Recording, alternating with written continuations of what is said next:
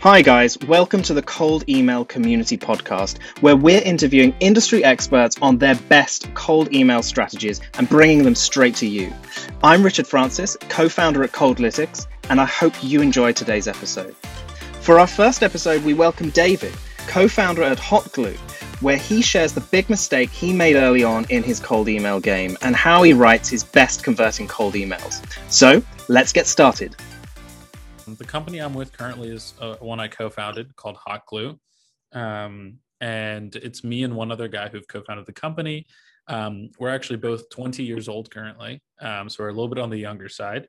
And my experience has been more in the digital marketing space. I did a lot of like running some Instagram accounts and kind of doing consulting on how to best approach digital marketing for companies. I did some internships in the space and worked in the space a little bit. But we started this company a little over a year ago now, and decided to leave school to go full time on it. And this was my first time ever doing like B2B sales or real like cold email outreach. So if anything about this interview is interesting, it should be that you don't have to be like an expert who's done it for years and years to be successful at it, which I think is super important. Yeah, exactly. And what has been the biggest driver of success for hotglue? It's really been that, like, you know, whether it's cold, like when I'm doing cold emails, yes, I'm like selling a product and trying to get people to believe me. But the thing is, it's something real to believe. So when you're cold emailing someone, it never works when you lie about what you're doing. Really speaking truth into why you're solving someone's problem. And we can get more into like how you should frame your email in a little bit. But I think the most successful thing has been just being extremely truthful in our vision and our mission. And that has helped people kind of sympathize with you when they read your email. So instead of being like, oh, you know, they're trying to sell me something, it's like, oh, they're working with me to solve this problem. I think that's been really helpful for hotglue. I wrote some really bad emails early on in my experience with hotglue. This is when we didn't really have a functioning product, and we were just trying to gauge interest for people who were maybe wanting to use something like what we were building. And I wrote some like longer emails that were like all about the features we were thinking about, and in the end, irrelevant stuff that if they were actually interested, they would ask later and be curious about later, but that I didn't need to give them up front. So I've been at it for a year now, and I have like almost like a set of rules that I follow every time I write a cold email. And the thing is, I handwrite all my cold emails. So I don't use any kind of like tool as of now. Right now, I handwrite every single email, even if I know it's going to be similar to the previous email I wrote. And the reason I do that is because the human touch is kind of like, it will be there if you handwrite it, even if you're writing similar words, because there'll just be a way that you phrase it that is something more human about you. So I handwrite every cold email. All of them are under 7 sentences, typically at 5 sentences. And the reason for that is because if I see an email that's like more than like 7 sentences, I stop reading. Typically, I just go to the end, see if they're asking me something. If they're trying to sell me something, I delete the email. If they're like asking if they can find some time, then maybe I'll be like, oh, is this interesting? But yeah, the rule is really just to connect personally in a short amount of time and be like, hey, I can help you. Let me help you. One of the experiments I came up with was I was sending a guy named Mitchell a message that was meant for Harry. Like it starts with, hey there, Harry. Yeah. Yeah. And surprisingly, he got back to me. He goes like, who's Harry? And I went completely honest with him, and I said I was just experimenting things and everything. I thought and I apologized if it looked unprofessional and everything. It was sure an experiment, and he went on like inviting me to his company, like you should come with us to be a BDR and everything. I was like, oh, whoa, hold on. Yeah. Yeah. I mean, I definitely agree with it. I had a mentor who, I talked to him because he's someone who's done really successful cold emails. And what he told me was like, even if you have typos in your email, sometimes, if anything, that makes people realize it's you actually wrote it. Exactly. And so, sometimes if you maybe have like a comma somewhere you shouldn't, or maybe you wrote like you instead of your, it's not the end of the world. And if anything, it shows you're human, and they're like, oh, someone actually took the time to write this about me. Which is, is so meaningful, because when I get an email from, whether it's from an investor, like potential investor who wants to invest, or someone trying to sell me something, I get really upset when it's either like very bland, or sometimes, and this is one of the worst things I think you can do in cold emails, is if you go to their website and you just copy the description they have on their website and like send it back to them. Yeah. I hate when that happens to us. So someone will take the 2-sentence description from a website and be like, I love how you guys, and they paste in the description. Yeah. The least you could do is just reword it. Try to reword it, make it a little bit different, so it looks like you're trying to understand what we do. But I would suggest never going and just sending something that they wrote right back to them. No one's going to like that. Yeah, exactly. And since it came to the problems and everything, tell us about one mistake that you have done in your past that you want other people to avoid it. Yeah. This is something I was thinking about before the call, where I was like, I need to mention this. Yeah. If you look back at your like older like cold emails, or if you look back at your recent cold emails, go and count how many times you said I. So I want to help you do this. I want to do that. I think we could do so many I's. The whole point of the email is it shouldn't be about you. It should be about the other person. And so you should go and try to limit how many times you say I. Maybe you can say, hi, my name is David, and I would love to talk to you about this, or whatever. But do as much as you can to avoid using the word I. Use the word we. Try to say they. Use the word I as little as possible, so that the other person doesn't feel like you're just talking about yourself and how you guys are so great and how they could use your help because they're not so great. The idea is that you want to make sure that they feel like they're doing great, but you could help them be even better. That's typically, when it comes to cold emails, what you're trying to kind of sell this idea of. So just my biggest mistakes was I myself went and wrote a bunch of emails that were more focused on myself or my company, instead of focused on helping that other company achieve their goals.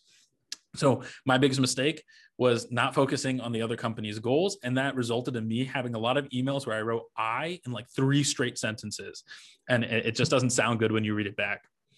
And I want to agree with you, because I came across a research that and they monitored how many times people were saying word I, and as many I's in the call, as low as the interest of the other person.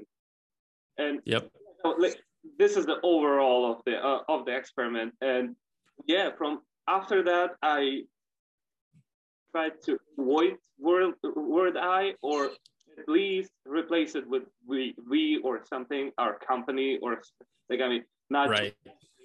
Only myself, because it feels that the person is mentioning himself too many times, and it feels like egoistic or something. I mean, yep. Yeah. This is why I would like. Yeah, I completely.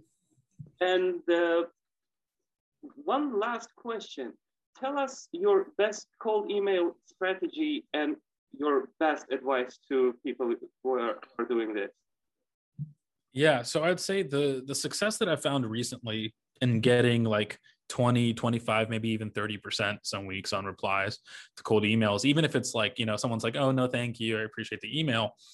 My best advice would be like, there are no shortcuts. And it's like something you'll learn as you continue to cold email. If you're an entrepreneur, it's something you'll learn as an entrepreneur, that there's just never any shortcuts, at least not ones that will lead to better things in the long run. So doing the research is so important. I spend maybe like 10 to 15 minutes just like looking at the website, learning about how they think about things, learning what they do. I read the mission, I just go and take the time so that when I write the email, I can make sure that my mission is aligned with their mission. And so I would say like my biggest advice is it's better to put out 60 cold emails a week that are hyper personalized than 6,000 non-personalized, because I promise you, you will get more responses, even though you're 100x less, in how many emails you put. If you put 60 emails out that are really, really good and you get 20 responses versus 6,000 with 10 responses, I mean, it's so much better. And then beyond that, let's say they convert, right, to whatever you're selling. They're going to be so much more open with you and so honest. Like we have, customers that I emailed were like, they even asked me later, they're like, did you find me on a list? Was I on a campaign? And I was like, no, like I spent time researching you guys and I thought about your problems. I looked at like their FAQs and what integrations are coming soon. And that's about hotglue and what we do. But they were like, thank you. Like you actually came to us and helped us solve a problem we were worried about. So as long as you are targeting helping people rather than just selling your thing, you should have success, of course, and make it personalized. So, use their name. That's also something I would suggest is use their name. So say, you say, hi, John, but also at the end of the email, you can be like, John, I think we should find a time to talk. Because as much as maybe some people may not want to admit it, people like hearing their name or reading their name, and it makes them feel more personalized.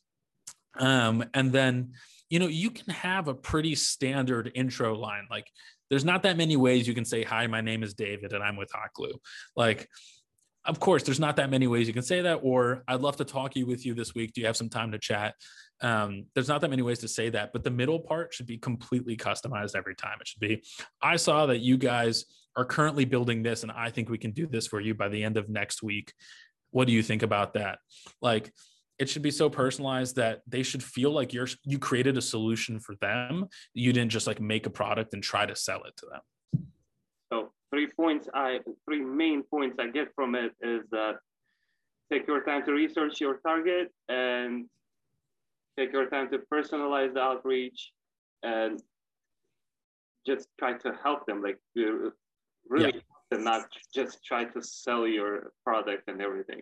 Yes, absolutely. That is the best answer actually, because usually there's no shortcut. You just have to spend as much time as possible. It's worth it. And it's important for me to say that like the cold emailing I'm working on is for like B2B sales and for contracts that are a little bit higher value, right? So I'm not selling a $5 product or a $10 product. If you are, it probably makes more sense to go with a more massive outreach campaign, because someone can be like, oh, $5, like I have that in my pocket right now. The contracts we're selling are a few $1,000s a year and up. So it makes sense for us to be super personalized. But I would say that for smaller like products that are like less than $20 or whatever, it makes a lot of sense to just go and do a cold email campaign. You're selling like a fidget spinner, it makes sense. It doesn't have to be that personalized. In my situation, it has to be extremely personalized because our product is for only specific tech companies.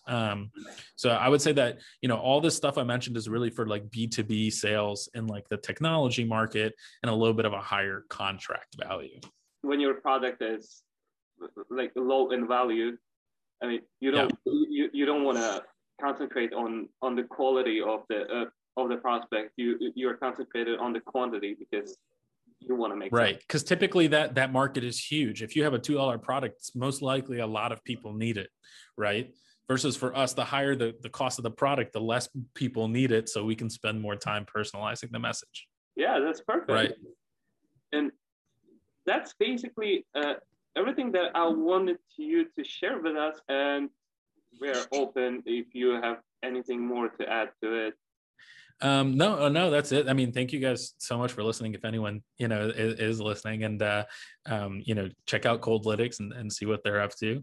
They're helping people do exactly what we talked about on this call. So yeah, we try to, and I forgot to mention it in the beginning, and excuse me for that, but I really appreciate that you quit your college, your education, pursue your dream, because I'm the one who did it as well.